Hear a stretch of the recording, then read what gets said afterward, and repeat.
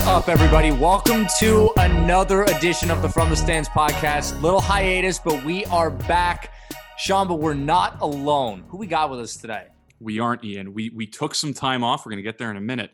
But we wanted to come back with a big splash. And who better to have than the host of the brand new Gluttons for Punishment podcast, Mr. Anthony Bruno. Bruno, thanks a lot for coming back on, buddy. How's everything going? Pretty good, guys. Thank you so much for having me back on the show. I've been looking forward to it. It's been a few months now, so happy to be back on. Thanks a lot. Well, you were one of our first guests, and we got a lot to get to. You know, Toronto sports right now is just absolutely crazy. But we do want to do a little bit of a disclaimer here. So we missed some time. That's because one of the stands actually is now currently employed. Ian started a new position, so the frequency of these podcasts will be irregular. We're still going to try for twice a week. A lot of times it'll be one, and in certain weeks it might be zero, but we're going to continue to pump out content. We love to do this. Ian, how was the first week? It was great. It's good to be back. Good to be back at it. But yeah, I missed being on the pod with you guys. And hey, you know, before we get started on the landscape, particularly the Toronto landscape, I got to say, shouts out to Connor Murphy, regular on the show. Sean and I watched the Royal Rumble on Sunday. Not together. We are in lockdown. We watched the Royal Rumble on Sunday. Not normally people that watch wrestling in the year 2021, but gotta say, Vince McMahon's a real piece of shit, but the product was pretty good. Pretty good. You know, 48 and 49-year-old Edge took it out. Gotta say, it brought me back. So, watching that, it made me want to come on. Maybe you're eager to talk about everything, but 48, man, these guys still got it. I was definitely more entertained than I thought I would be. And Bruno, for sure. Honestly, to the biggest pivot, to the furthest end of the spectrum, obviously you come from broadcasting. You've spent time at the Score. You've been at Sportsnet. There was a bombshell that came out. Ian and I addressed it 2 weeks ago about the breakup of Tim and Sid, about Sid going to breakfast television. I wanted to give you a little bit of time off the top to talk about that, what that meant to you. And, you know, Ian and I were had major praise for the Tim and Sid brand. It's kind of what gave us the idea of doing something like this. And I wanted to give you, a couple minutes just to talk about it. Sure. Yeah, that was absolutely huge. And I'm not going to lie, I didn't see that coming at all, because those guys, the chemistry that they've built up over the last 20 years, going back to their days on the Score, was just incredible. And you just thought that show was going to keep going forever, right? And growing up, loving sports, wanting to get into sports media, those two guys had a huge impact on my career and how I approach broadcasting to this day. And I got a small chance to work with those guys while I was at Sportsnet for, a year and a half. And I'll never forget essentially being in the same building as them, sharing the same dressing room as them. It was pretty cool because a guy like me, growing up watching the Score and, sort of idolizing these two guys, and all of a sudden to walk into the same change room and there's, Tim McAuliffe and Sid Seixeiro. Right. It was pretty surreal to be able to work with them, even like I said, even though it wasn't really a long period of time. And something I'll never forget, actually, this is kind of a cool story. We talked about this, a little bit my first time on the show. When I won Gillette Drafted back in 2013, I was still completing my final year at Ryerson. And I don't even know what class I was headed to. I was just sort of walking around the Ryerson campus, heading to my next class. And all of a sudden I get a phone call, and I look down at my phone and I see Sid Seixeiro on the call display. And I'm like, holy shit. I just couldn't believe it. I'm like, oh my God. So I just stop. I answer the phone and I'm like, is this actually Sid Seixeiro? And, he called to congratulate me, and it was just so nice of him. I had never talked to him before. We've never met. He's obviously was on the Score forever. He used to host Gillette Drafted back in the day. And yeah, he took time out of his day to give me a quick phone call and congratulate me. And that's something I'll just never forget. It's going to just be with me forever. And it was just one of those moments where you realize he's a good dude. And it's the same thing with Tim. And like I said, I didn't spend a lot of time with these guys, but just being around them, the same thing that you see on television or that you heard on the radio, they're the exact same people in person. which is really cool. Just two dudes that you can hang out with, have a beer with. They just, everything that they've done over the last 20 years has really, molded the landscape of sports media in this country. And, I'm really happy for the future of both those guys. Obviously, Sid on breakfast television and Tim McAuliffe with whatever he continues on Sportsnet. So yeah, huge shout out to both those guys. Well, we talked about it, just Canadian icons. And, it was a tough day, but it was a good day because it shows people out there that when they start in sports media, no matter where you start, and, the Score was a great place, harvested a ton of talent. But wasn't necessarily the mainstream, and they turned themselves into what they are. And I think it's just so dope to see how far they've come. Bruno, really sorry to cut you off, Ian, because I know we want to get there, but really quick, who do you think slides in? Is it Bennett? My money's Faisal Kamisa. I know we talked about that. I thought it might be him too, but you obviously know a lot of these guys. Who do you think is the best? Well, that's two different questions. Who you would choose and who you think they choose are two different questions, but I want to pose it to you quickly. That's really tough, to be honest with you. I don't know if there's one person in particular that I could just pick off the top of my head. I mean, what it seems like they're going to do based on the press release and what they've talked about, it's going to be rotating guests for the next little while once Sid actually has his, does his final show. Right. So, you got Faisal, you got Arash Madani, you got guys like Ken Reed, and there's Carolyn Cameron. Like, I mean, who knows? They can go in a bunch of different directions with this. I don't know if I can pick one person. It's going to be, and here's what I'll say. It's going to be extremely tough to fill those shoes. And listen, they're all talented broadcasters, but going back to what I said, with the chemistry that those guys have built, that is something extremely special and something that people don't realize, like how difficult that is to develop. Because even think about like the three of us, right, starting our own podcasts, and you guys have obviously known each other forever. You guys are brothers. Even the podcast I just started with one of my good buddies, Michael Lepore, as well as we know each other, it takes time to develop that on-air chemistry, right? So it'll be interesting to see how they fill Sid Sixero's shoes. That's for sure. Well, if I had any recommendation, and they don't have to take it, nor should they, or will they hear it, but I would go young. And the best way to keep that show as popular as it is with people our age is to not put a fossil up there next to Tim. And because part of the show's fun is its candor, its humor, its use of pop culture, stuff like that. And you don't want to go with a fossil because then that goes away. So that would be my only recommendation. That's why I think Faisal will be absolutely amazing. He's been on there before. He's got chemistry with those dudes, or Bennett too. But yeah, that's what I'm hoping for. Donovan Bennett's also a solid option. Yeah, I agree with that. Yeah, Sean's get Anthony Bruno in there. Get Anthony Bruno in there. Well, here we go, boys. Just because Bennett's campaign. That's it. Well, I just thought Bennett's been a part of that show forever. They were bringing him on when he was a running back at. Was he at McMaster or Western? I can't remember, but he was a running back. Western, I believe it was. One of those two schools that are really good at Canadian football. But yeah, Ian, I know we wanted to jump to some real sports. Yeah. Speaking of football, let's jump to there is a small football game this weekend. I'm not sure if you've ever heard of it. It's called the Super Bowl. And maybe what may turn out to be the two greatest quarterbacks to ever live, although Mahomes has a long way to go. But the trajectory is there. What are we talking about? We're talking about an MVP, a Super Bowl, and a Super Bowl MVP all in his first 3 seasons. I would say that's pretty good. He's on the track. So let's get to that game first. And again, I don't want to be giving out picks or anything like that because I may have to save that for a future installment. But since you're the guest, talk me through it. Where are you at with this game? What are you looking for when you tune in on Sunday? I've been on the Chiefs essentially. I want to say even before the season started, I've thought they were going to repeat. Obviously, you've seen what they've done this year. Patrick Mahomes is the best player in football. And to be quite honest, Patrick Mahomes is the most talented quarterback I've ever seen.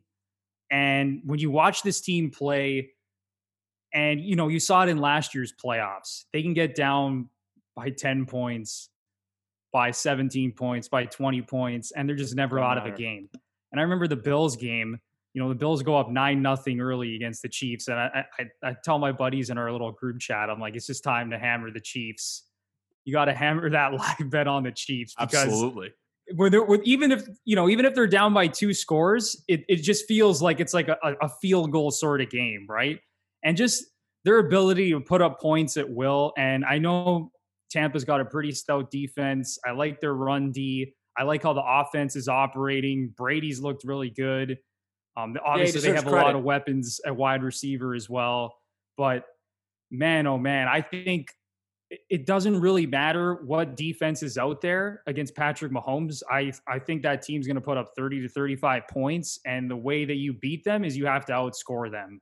So I've been on the Chiefs for a while. I think they're going to repeat. And I expect them to, like I said, have a very high scoring game on Sunday. And if the Bucs want to stay in it, they got to score with them. You heard it here first. Pat Mahomes is good at football.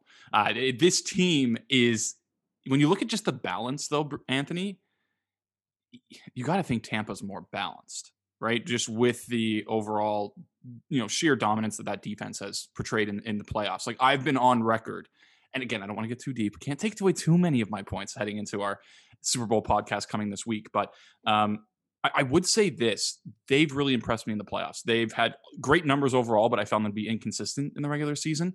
Whereas in the playoffs, it's just been like, no, we're awesome. And they go to Lambeau, do that in the cold to that quarterback at this time in where he looked like the most dominant player in football. Hang on. Did they do that to Aaron Rodgers, or did I think LaFleur do that to Aaron Rodgers? It's definitely a combination. It's definitely a combination of both, right? Rodgers was like 346 and 3 touchdowns again, but they made the stops when it mattered, and they did not wilt when I thought that they would. I thought they would be undisciplined. They weren't. I thought that they would be that they would come out strong and then fade, and they didn't. They held it together. They made the stops when they needed to. And again, I'm not saying that. I'm just saying if you just look at the Chiefs versus Tampa Bay, the more balanced team is Tampa, in my opinion. Yeah, I agree. So I do think, though, that game came down to, at the end of the day, that game came down to the fact that Kevin King decided to stop playing coverage on Scotty Miller to end the first half. And honestly, and Brady made a great throw. And Tampa deserves credit and all that good stuff. Right, as soon as that happened, it was a wrap. It was a wrap because the Bucs offense was good enough to get through. And by the way, and I know we're going to get to this later, playoff Leonard Fournette, that dude is real. He's catching out of the backfield. I love it. I mean, I don't know which way I'm going to go, but the only thing I will say on this podcast in particular is watching those linebackers cover Travis Kelce is going to be amazing theater, because there may not be 2 linebackers. I mean, Devin White's not great in coverage, but there may not be 2 linebackers more suited to cover Travis Kelce than dudes like Levante David and Devin White. So I can't wait. This is like the 2 right teams are here. The 2 right teams are here. I still don't know if I feel that way. But Bruno, we had you on not to talk about the Super Bowl. We wanted to get your pick, though. It is a big deal. So let's get to Toronto sports. And I'm going to guide this podcast a little bit as I tend to do as the de facto host, whereas Ian's much more colorful than I am. So let's start with the Raptors. This team is currently playing. Ian is recording, so if you do hear something on your phone, let's not jump it out there and ruin it for him. Okay? Thank you. But this team started 2-8 and has been, prying away. They're now 8-12. They got a long way to go, and we're past the quarter mark. We're running out of season. You can't say it's early anymore. What have we seen out of the Toronto Raptors so far that has you encouraged since their start? And let me say this. If we had this podcast when we were supposed to a week ago, I'm sure Pascal Siakam would be a much larger topic of conversation on this podcast. But if you go out and drop an average of 31 in 2 games, you buy yourself a little bit of forgiveness. So, Bruno, what up with the Raptors? It's been a very difficult season, guys. I mean, especially after what happened last year, right? Kawhi takes off, he goes to the Clippers, and a lot of people thought they, were going to drop out of the playoffs. I should say a lot of stupid people thought they weren't going to be a playoff team. The smart basketball and Raptors fans knew they were still going to be competitive. and they were really good last season, right? I mean, obviously the bubble changed things and that threw a wrench into the entire season. You know, we even saw what happened in Milwaukee, how it seemed like, coming back and into the bubble, they were a totally different team. But then to see this Raptors team this season, and essentially the two main guys they lost were Serge and Marc Gasol, right? And that front court obviously took a big hit. And that's been an issue this year. The production from the front court has just not been there. Aaron Baines has not been good. Alex Len is now off the team. I mean, Chris Boucher has been awesome. And I think a lot of people expected Chris Boucher to elevate his game this year, especially getting more minutes. You know, just what we've seen so many flashes from him over the last couple of years when it comes to his shot blocking ability, his ability to stretch the floor. You know, he plays with a ton of energy. I like a lot of things about Chris Boucher, but there's a glaring weakness in that front court. And I think the most glaring weakness of all with this Raptors team is they don't have that dude that you can rely on late in games in the fourth quarter to close out games when you're playing good teams, right? Wait, and it's Kawhi left? Really? I didn't know that. Oh, sorry. and I know last year they were able to overcome that, right? To a certain extent. Obviously, Yep. Come playoff time, we saw, those things come up and it ended up hurting the Raptors, obviously, in that Celtics series. But yeah, now you're seeing it more than ever. And listen, I like Fred VanVleet, I like Pascal Siakam and Kyle Lowry and all these guys, but none of them are go-to guys. And I think the Raptors have to find a way to acquire somebody like that. And I think until that happens and until they address their issues in the front court, this team's going to sort of be stuck in no man's land like you're seeing right now. Go ahead, Ian. All right. So when Sean brings up the Raptors, he knows he's throwing a live grenade at my feet here. So let's discuss where we are at this minute. And the one thing I will say about, let's start with Siakam. The growth with Siakam is his playmaking. Let's get him in more positions where he's running pick and roll or he's passing out of double teams and things like that. That's all good for him. The reason he's been so good lately, and they talked about this on the broadcast in the first half tonight, is because the average depth of his shot in the past two games against Sacramento and Orlando on Sunday, I think was 6 feet. In the previous games, it was 15. So we're talking about one of my points too. Good point. Yeah. We're talking about a player that is getting to areas where he can be more dangerous. If you want to take the open three when it's there, that's okay. But walk up threes, non-rhythm threes, it's not what his game is. His game is using that burst and that length to get that extra advantage to reach to the rim. And I think what you're seeing from Siakam is that's better. And the defense is picked up, which is helpful. Let's get to the front court. I want to be fair to Aaron Baines. The last week, he has been much better. And that has started with his defense. You've seen a little bit of the playmaking chops. He still sets great screens. I prefer if he never shot the ball ever again. But again, when your big guy's working hard, you don't want to just take away his creativity. And then I want to get to Boucher. That kick shot he has it's gross. It's gross. Yeah, that stroke is it's atrocious. Like we have scissor kick Baines and like basket throw Boucher, who's just over, like literally an overhead throw in soccer, which is just it's wild. It's wild. Our big shooting. And on Boucher, what we've seen that what you expect from a guy that slight. It looks like because of his minutes, he's worn down a little bit.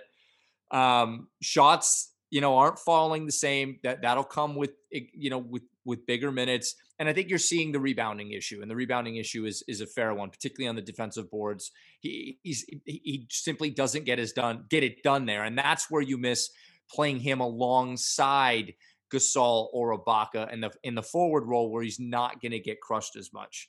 But you said the question was I just wanted to address those things in the front court. The question was what up with the Raptors, and what's up with the Raptors is they have various tiers of players. So their good players are Lowry, VanVleet, and VanVleet's their best player, by the way. Lowry, VanVleet, Siakam, right, and Anunoby. Those for sure are they're good to very good to great players. Then you have its own tier, which is Mr. Norman Powell, who has been excellent lately, was really rough to start, but he is a very solid bench player, fifth option guy. You wouldn't put Then Boucher. You wouldn't put Boucher in that because I think that they. No, it's been like Boucher was great while Norm was unplayable, True. And then Norm's been great while Boucher hasn't been very good. True, but I would predict that Norm is going to be more consistent than Boucher, particularly when you're putting him in the role to score, right? Mm-hmm. Then you have the Boucher, which is the wildly inconsistent tier, and he's in a tier of his own. Then you have the adult role players who are inconsistent but lack experience. You're talking Yuta, you're talking Stanley, and you're talking Bembry. And Bembry, by the way, should be in the rotation.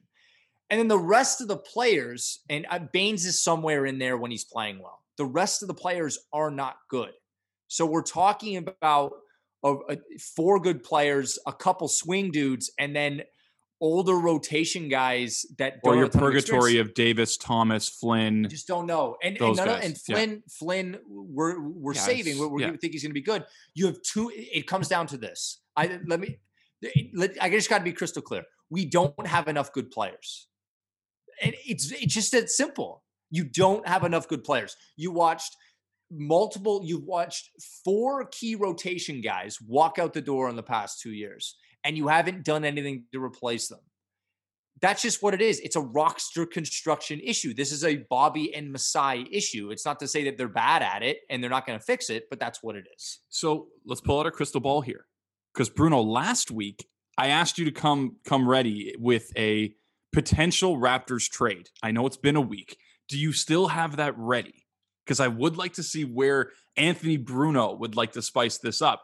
And it can't be going to get Anthony Davis for like Siakam and a couple firsts. Like they're not going to do that. So was there a trade that you thought we need to bring more good players here? This would help this team. I thought about this a lot, Sean, and you can go several different ways with this, okay? And I think Ian might yell at me when I bring this up in a second, but let me just say this first. Will you guys stop throwing grenades at my feet, please? I'm so excited. So obviously, we know they need help in the front court, right? Mm-hmm. But like I also said, and like we've just been talking about, they obviously don't have enough good players, and they need a dude. They need a go-to scorer who they can rely on late in games in the fourth quarter. And I'm looking at Zach LaVine. Oh my God, Anthony. Okay, and listen, I know Bradley Beal's name has been floated around. You're not getting Washington sucks. Yeah. You don't have the juice to get him. You know, there's been a lot of rumors surrounding Bradley Beal, and I thought about that a lot too, but I'm just having a difficult time seeing how a trade for Beal would work with the Raptors. But here's what I'm going to say about this Zach LaVine deal, okay? And listen, the Raptors, at this very moment, there's certain players on the roster that they cannot trade, you know, based on guys that signed extensions and things like that, right? So Ian's going to yell at me right now. Eligible to be traded, okay? As great as he is, because I think this actually makes a lot of sense for both teams. Could you trade Fred VanVleet in a package for Zach LaVine? Hear me out on this. For those, this is a podcast. Ian just left. Ian's out gone. On this for a second. Because when I look at this from the Chicago Bulls perspective, right? LaVine's 25, VanVleet's 24. They're the same age. The salaries match up. And I love Fred VanVleet. Trust me, before Ian yells at me in a second, I think he's a fantastic player. But when you look at the trajectory of this team, he's our best player. How are the Raptors ever going to get an impact player like that? They're not going to draft one, obviously, especially over the next couple of years, especially if they're stuck in no man's land, right? There's no one on the roster who can develop and turn into that player. So I think that trade makes a lot of sense. And when I look at it from Chicago's perspective, Kobe White isn't really a traditional point guard. He's more of a 2-guard. He's probably better playing off the ball, and you add VanVleet to play with Kobe White over there, and you give the Raptors Zach LaVine. Yeah, I like that. That's nice. Nice for Chicago. So Give me your thoughts on that, gentlemen. Hold on. No. You stew. You stew for a second. I don't think Van Vliet can be traded either. Not yet, because I think he signed his extension. Now, it could be past it's like that early date. March he's eligible. You could be right, but I think that there is a time for him. Mhm. The one thing about this with Van Vliet is his defense. So while they are both, I would say Levine is a more volume scorer than Van Vliet is. I don't think he's as an efficient scorer as Van Vliet is. The defense that Van Vliet provides to you in the backcourt is invaluable. And so I think that that's where they would see that. Now, what I do find intriguing, and then Ian, you can jump in, is Levine's length and his scorer as a wing, not as a guard, which in the playoffs can provide value to you. So I like the direction, even though I like this. I know Zach Levine's a very nice man. I like, not against him personally. Just as a basketball player, I've always been more critical of him. Ian, you're up. Zach LaVine is objectively an epic scorer. Yes. An epic scorer. I mean, we're talking about a guy 42% from 3 on 8 attempts. He's at almost 27 a game. Doesn't get to the line as much as you would have expected, but you have to think, part of that could be, injury related. He's been banged up before.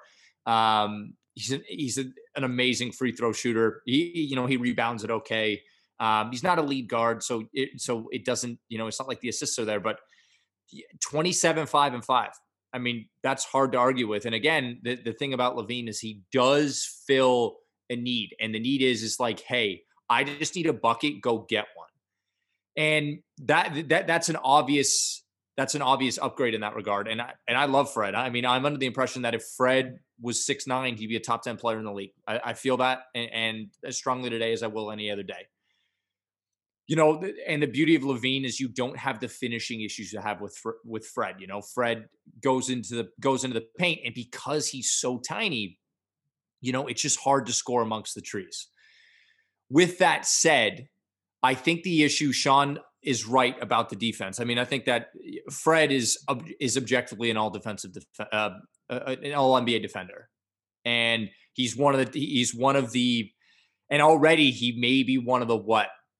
In terms of guards in the East, is he one of the 10 best guards in the East already? Probably. If not better than that. So the one thing I will say is that, when you move out Fred, you lose amazing defense. You lose amazing leadership, his shooting, everything else. And look, like we're seeing Nurse at a point right now where like we're down 15 in fourth quarters and Matt Thomas isn't getting snips because he's not playing up to snuff defensively. And I just wonder. And again, I'm not yelling at you because LaVine fits an honest need. I'm not the biggest fan of his, but he fits an obvious need.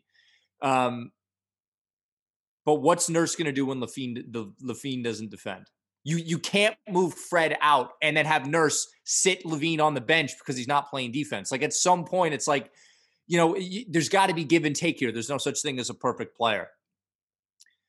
LaVine would be a more interesting target for me next year when I know what's happening with Lowry. Because if I can insulate LaVine with Van Vliet, if Lowry walks, that to me is interesting. Hey, I don't need you to guard at a high level. I just need you to stand next to that team's worst offensive player. Just stand next to him. All of our other guys, including Van Vliet, Anunoby, Pascal, the elite defenders, will insulate you. But I think if you move Van Vliet out and Lowry leaves and you're left with a Flynn-LaVine backcourt, you're in deep shit. So I have to say, I don't mind it.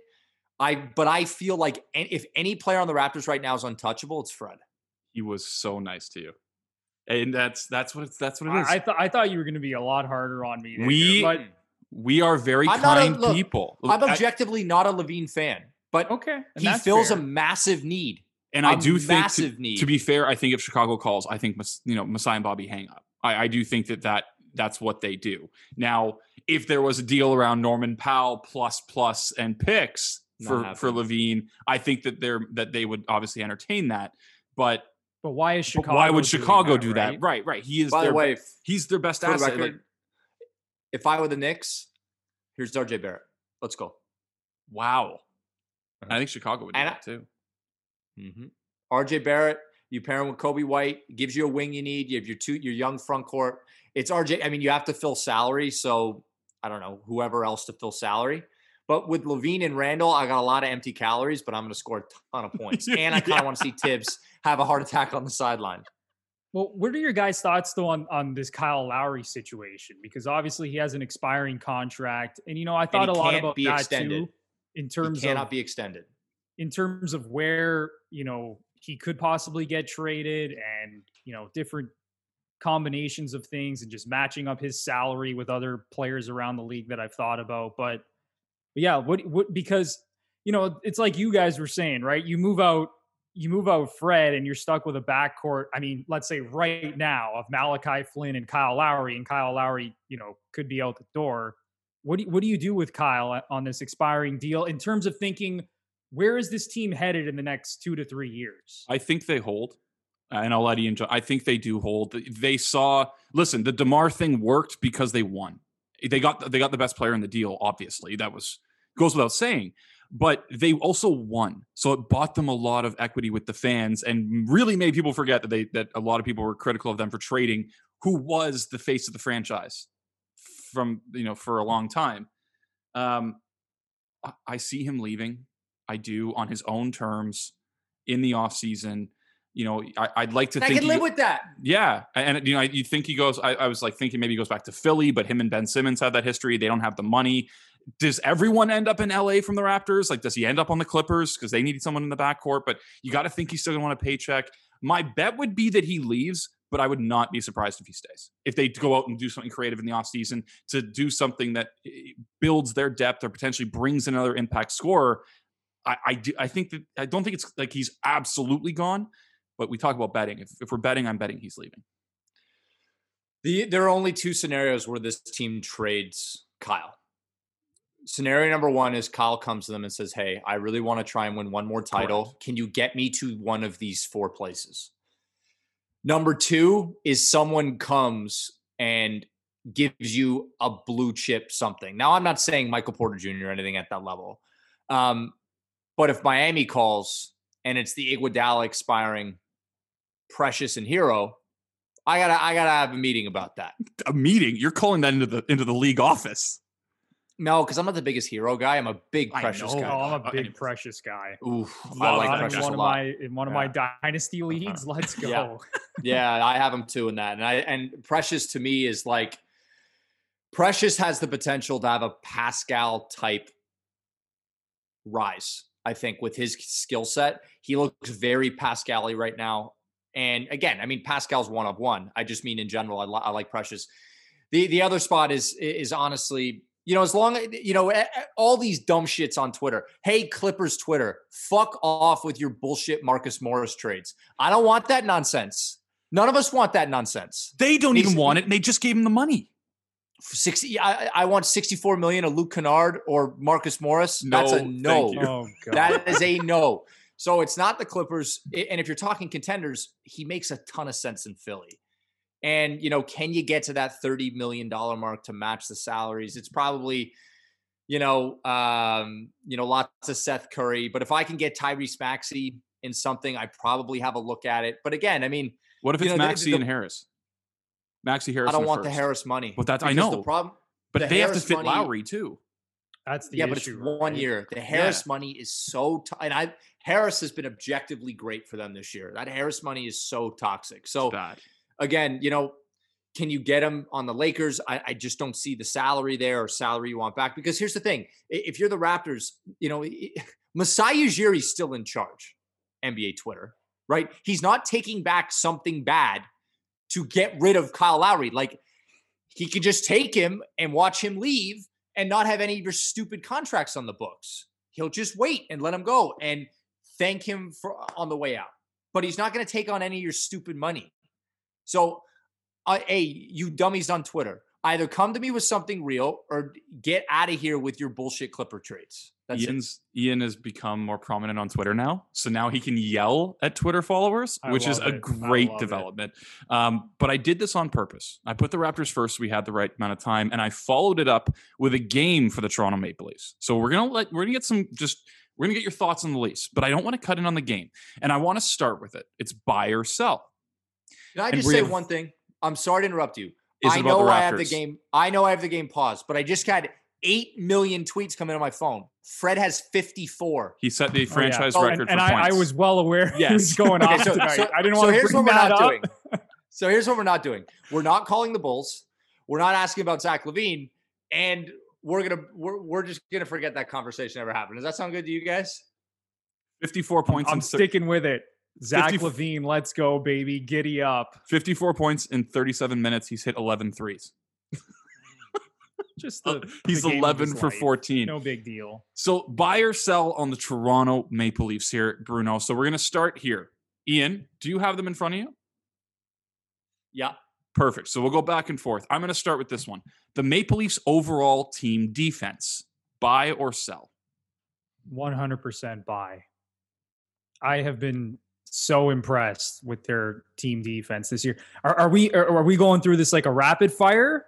No, you can explain it. Yeah, okay, take your time. Okay. Yeah. So I am so impressed with the way this team has played defensively. And listen, I'm not going to come on here and say, they were like last season's Dallas Stars or the New York Islanders under Barry Trotz, but just to see the steps that they have taken to commit to playing a better defensive structure. And you just look at that blue line, right? Last year, trotting out Cody Ceci on the top pair with Morgan Riley, playing 20 minutes a night. Quite frankly, that was embarrassing. You essentially had a bottom pairing, borderline AHL defenseman playing 20 minutes a night with your best D-man. So he's out of the equation. TJ Brody comes in from Calgary. I love that guy. And he's not flashy. He's not going to light it up on the score sheet. He's not going to run the top power play unit, but he's just a calming presence back there. He's very efficient. He moves the puck out of the zone quickly. He doesn't make any mistakes. So right there, I really like that top pair. And then Justin Hall and Jake Muzzin. Fantastic. They've been great. Yep. I've been so impressed with those guys, both offensively and defensively. Justin Hall is actually stepping up offensively this year. That dude's nice. I believe he's got like 5 or 6 points, which is 5 nice assists. to see. Yep. And then you look at that bottom pair, right? Because again, think back to last season, the last couple of seasons. You have Martin Marinson out there for 12 to 14 minutes a night, right? Equally as embarrassing as trotting out Cody Ceci. So just to see how essentially the entire decor has been solidified. Now you have Dermott and Bogosian on that third pair, and you add in a guy like Mikko Lehtinen, who I'm also very high on, who hasn't really been given a huge opportunity to play this year and show what he can do.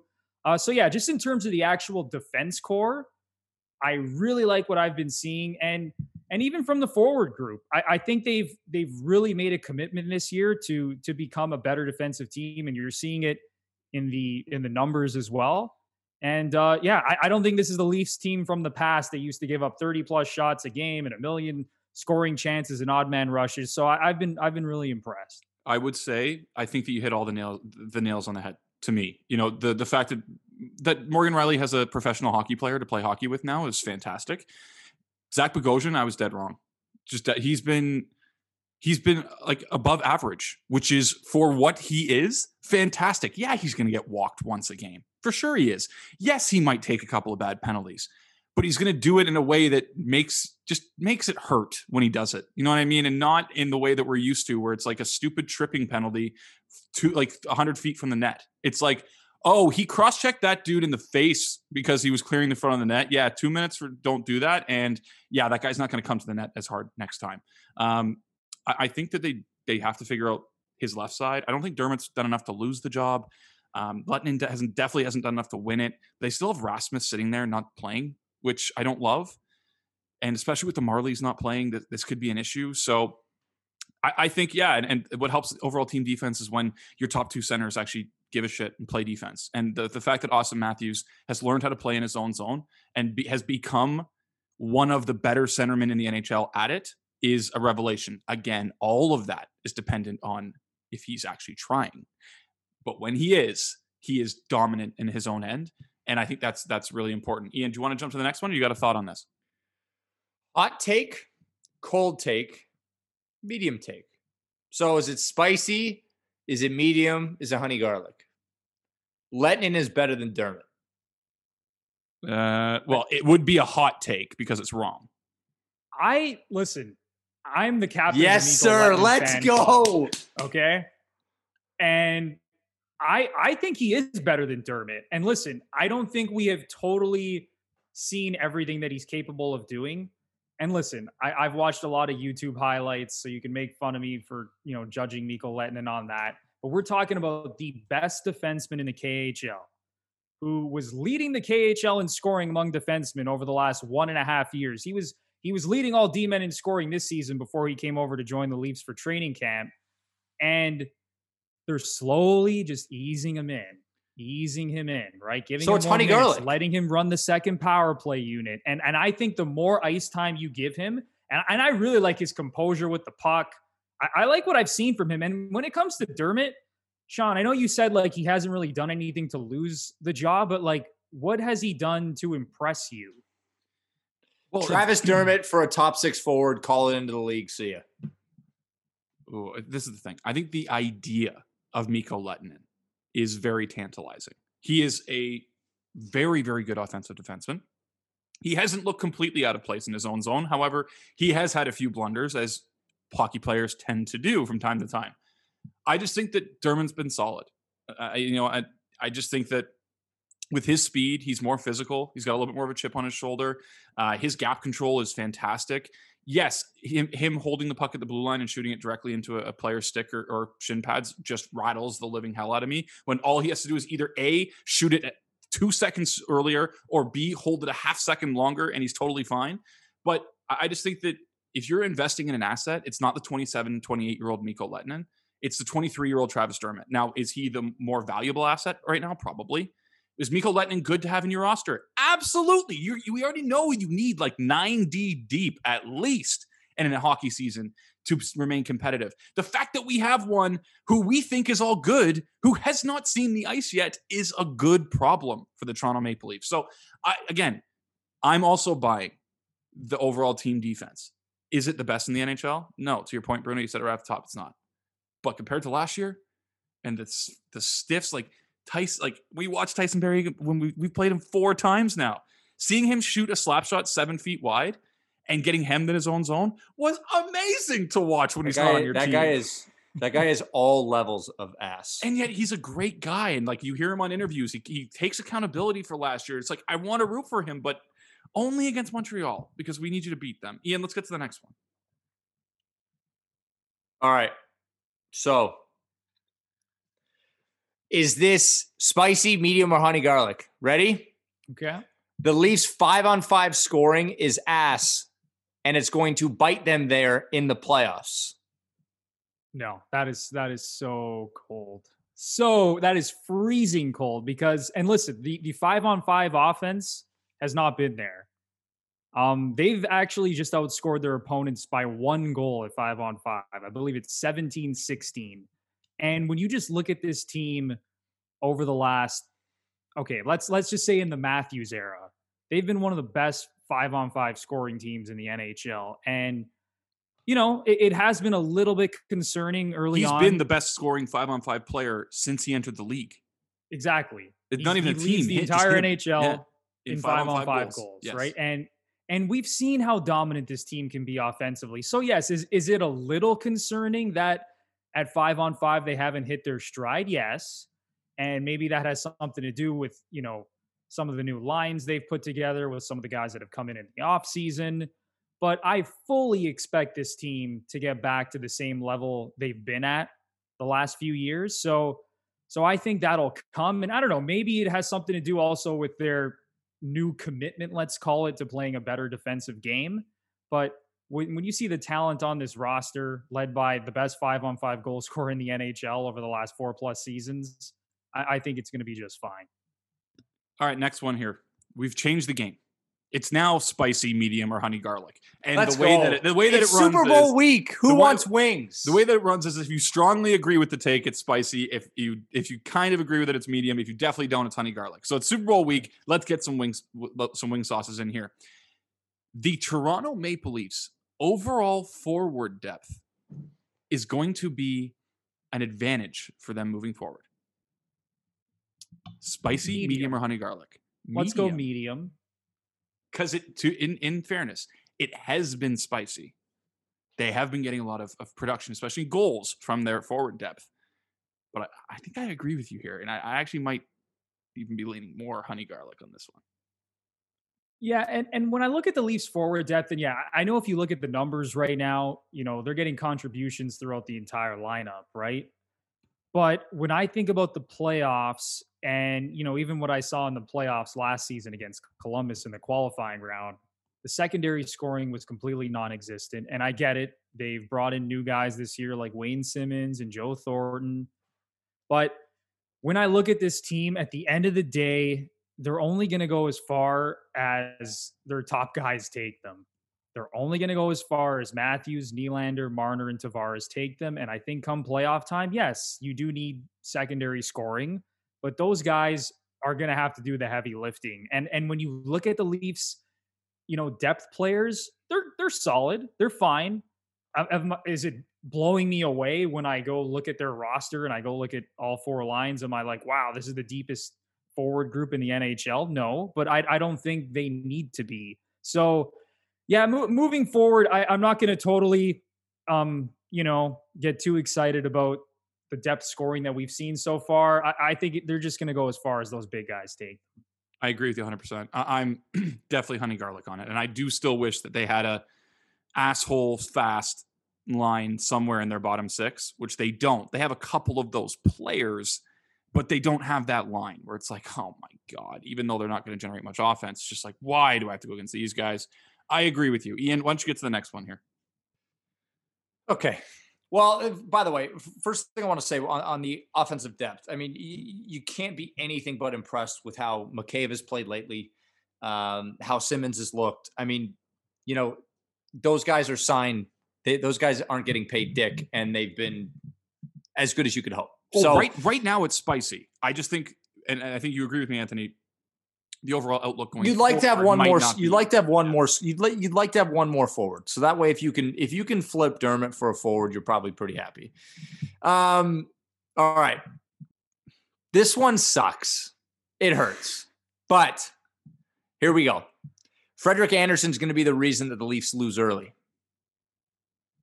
Ooh. Okay, I'm gonna go honey garlic. So you don't here's the sound thing with confident. So here's the thing with Freddie Andersen. We've seen, him. We've seen him in the playoffs now for what, 4+ years, 5 years. He's had some really terrible moments in those Bruins series. But guess what? Last season against Columbus, I know he let in a couple soft goals in the qualifying round, but he was pretty outstanding in that series. That second goal in Game 5 was one of the worst goals I've ever seen.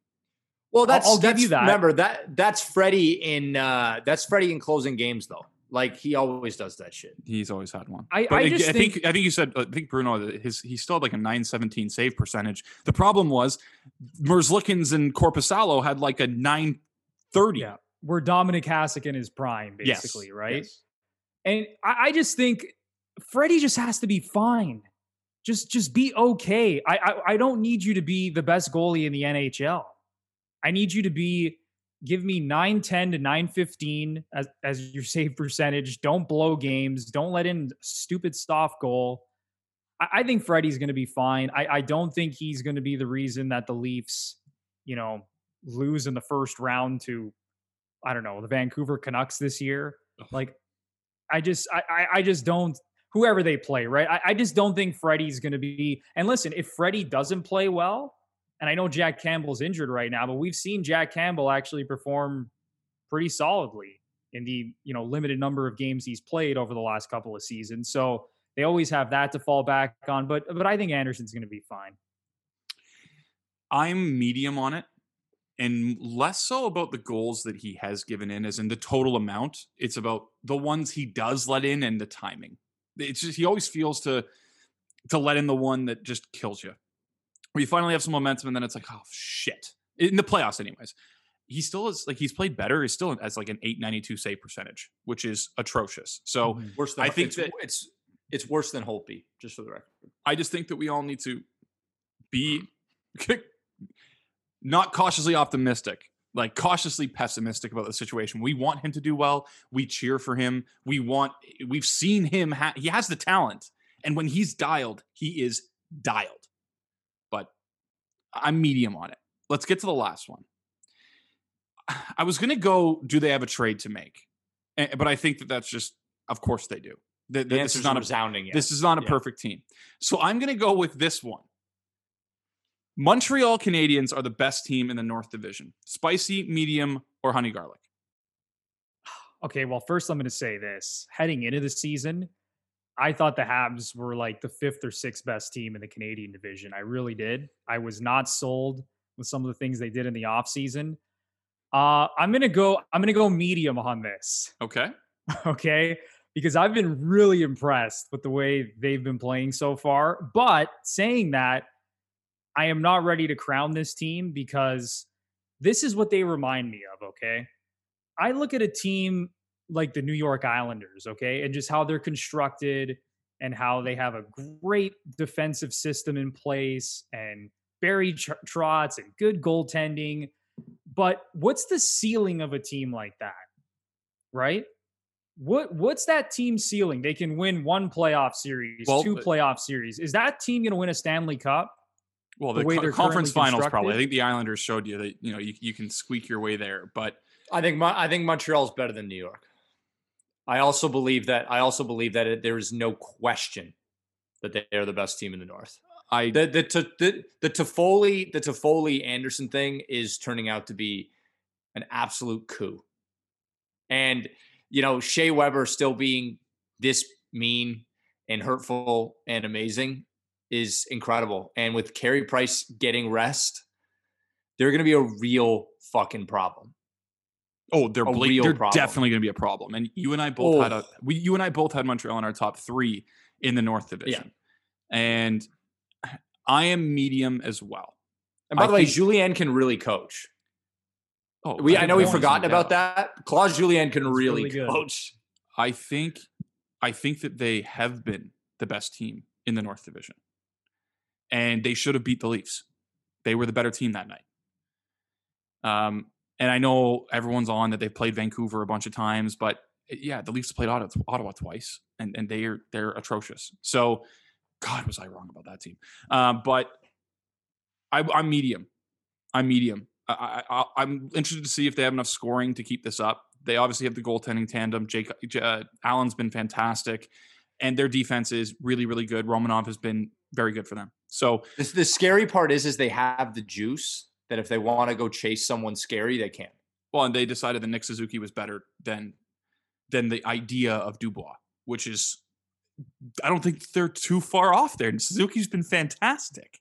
But that's what I mean. They missed out on Pierre-Luc Dubois. I think that would have been the perfect guy to insert in that lineup and say, listen, we're here and we're ready to win everything. Because I still think they're missing that high-end talent. And I love Nick Suzuki. I think he's going to be a great player. But when you stack that team up, and I don't want to sound like a homer here, but I think the Leafs are better than Montreal. And I know Montreal's been playing great, but if you're telling me who's going to be the best team at the end of the season, who's going to go deeper in the playoffs, right now, I think it's the Leafs. I really do. The scary part about Montreal is that you get to line 2 and you're like, okay, I got to go get these guys. Then line 3 comes out and you're like, their third line has this guy. And then you get to their fourth line. You're like, oh, I don't want to play against this group. And it's just nonstop, right? I think trading for someone, the baby Bruins. Yeah. I think trading for someone like Dubois, you're probably hurting that depth because you just don't have the high end scorer like someone like Laine, who I think is criminally overrated to begin with. And is going to ask for a ton. I'd like to see, again, I think they're a trade away, but they can go get someone with real juice. And I'd love to see them get a center. I think it'd be fun. The league's more fun when Montreal's good. I think the Toronto and Montreal are unequivocally the 2 best teams in the Canadian division. I think Toronto is better built for the regular season. Whereas if I'm a team and I have to deal, and because I think that the most imposing force on both teams in a playoff series is Shea Weber. Just what he can do physically and just how he can dictate play on the ice. Whereas And that should be Austin Matthews. And he was last year against Columbus. He was incredible against last year against Columbus. But Shea plays 30 minutes a night. And we have Carey Price as well, which again, you don't worry about Carey. How the hell does Shea Weber still play this much? I don't know. Is he I don't know an alien? But we only got 5 minutes here, and Bruno, we have to talk about the Jays. Literally, the night we were going to have the podcast, they signed Marcus Semien. Like it was fate. Well, I guess the opposite of fate is what it was, because we should have been able to talk about it. So let's get here. In the offseason, they've acquired Tyler Chatwood, Kirby Yates, George Springer, and Marcus Semien. They also appear to be on every single baseball player with a pulse, from Anderson Simmons, who I believe is signed already, James Paxton, Justin Turner, Trevor Bauer, and that's a conservative list. So really quick, what do you think of the signings, and where do they go from here? Because you have to think it's pitching. I've been so impressed with what the Jays have done in this offseason. And, you just think about last season, and I think we all thought that the rebuild was just going to take longer. And then, the postseason rules change. They say, all right, 16 teams because of COVID. And look at the Blue Jays sneaking in as the 8th seed in the American League. The kids played well. Hyunjin Ryu was top 3 in Cy Young voting. So, absolutely. But when I look at this team, and I love the addition of George Springer and Marcus Semien, I think that lineup is going to be incredible. And, we're still waiting for Vlad to take the next step. Bo Bichette and Kevin Biggio have been really good, but I still think the linchpin and the key to all this is if Vlad can really hit that next level and be the Vladimir Guerrero Jr. we're all expecting him to be. I agree with you 100%. Imagine he's Fernando Tatis like he was last year, which is what he was projected to be. This entire lineup is different. Oh, it's game over. Okay. Vlad is not going to be Tatis. Let's take a breath. I'm not saying that he is, but this was the best prospect in baseball history. But Tatis may already be the best player in the National League. Yeah, I don't disagree with you, but I'm just saying, like, okay. Yes. If Vlad had become what Tatis became, which is what everyone said, it would change the entire lineup. So if he becomes 85 to 90% of what that is, which is what Bruno and I are talking about more so, that changes the complexity of this lineup. Yes, Ian, you're right. He's not going to be Tatis, because Tatis is one of the 3 best players in baseball, but that was like, he was the messiah coming out of AAA. Guy was hitting 420. I agree. Well, and again, look, to me, I think you have to be nothing but impressed. I mean, the Springer signing is massive. It is a monumental moment in a franchise's history that's had a ton of success. Let's be honest.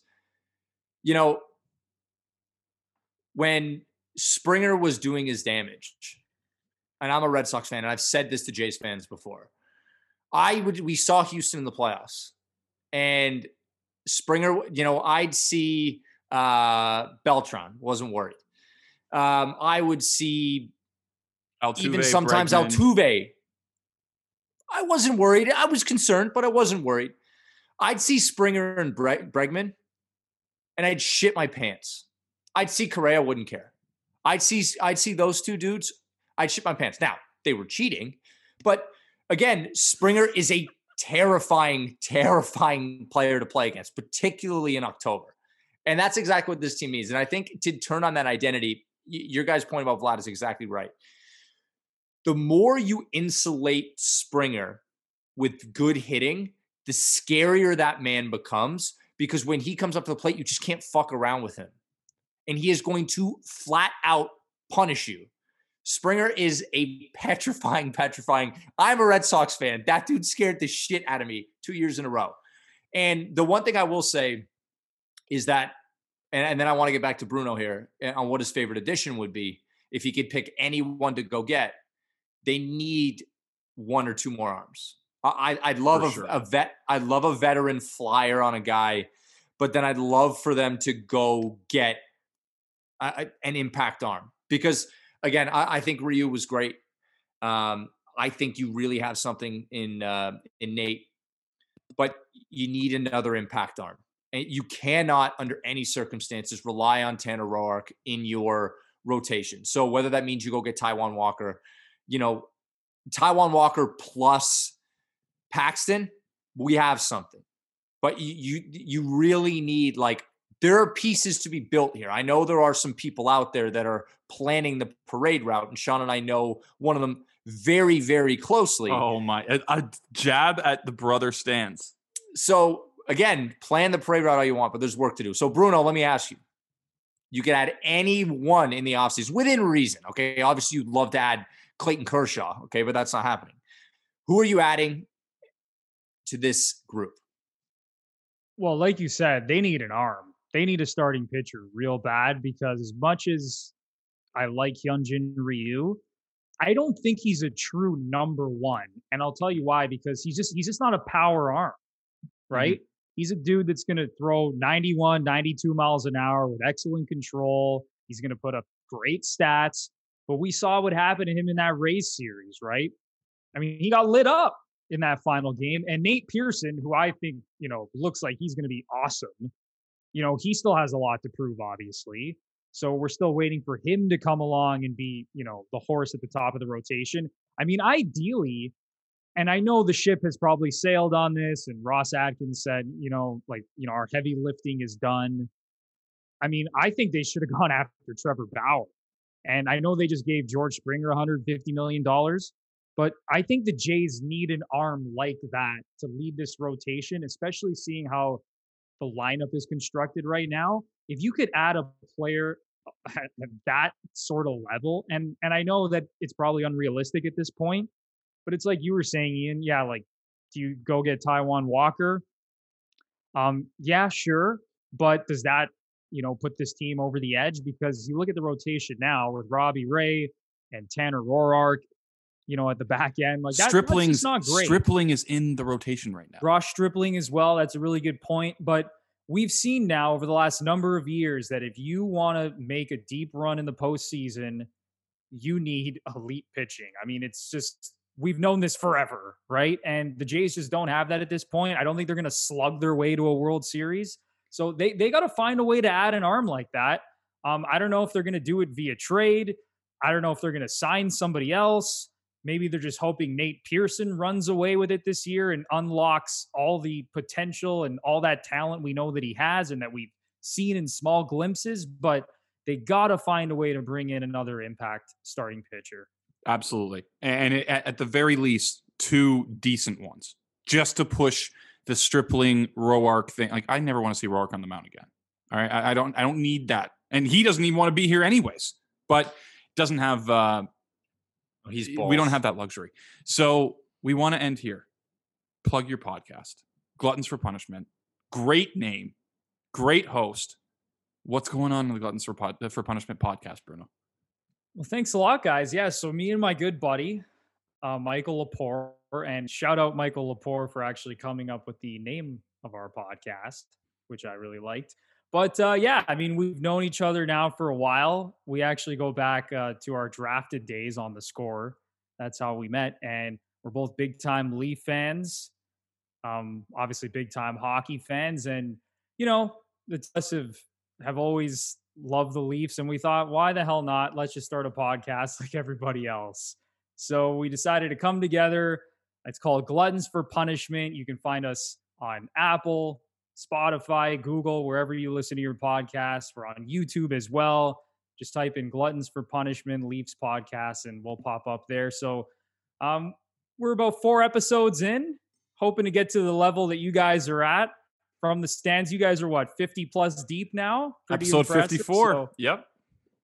So yeah, we're hoping to keep pumping out some content, and yeah, I would really appreciate it if you check us out, especially if you're a Leaf fan and you like hockey.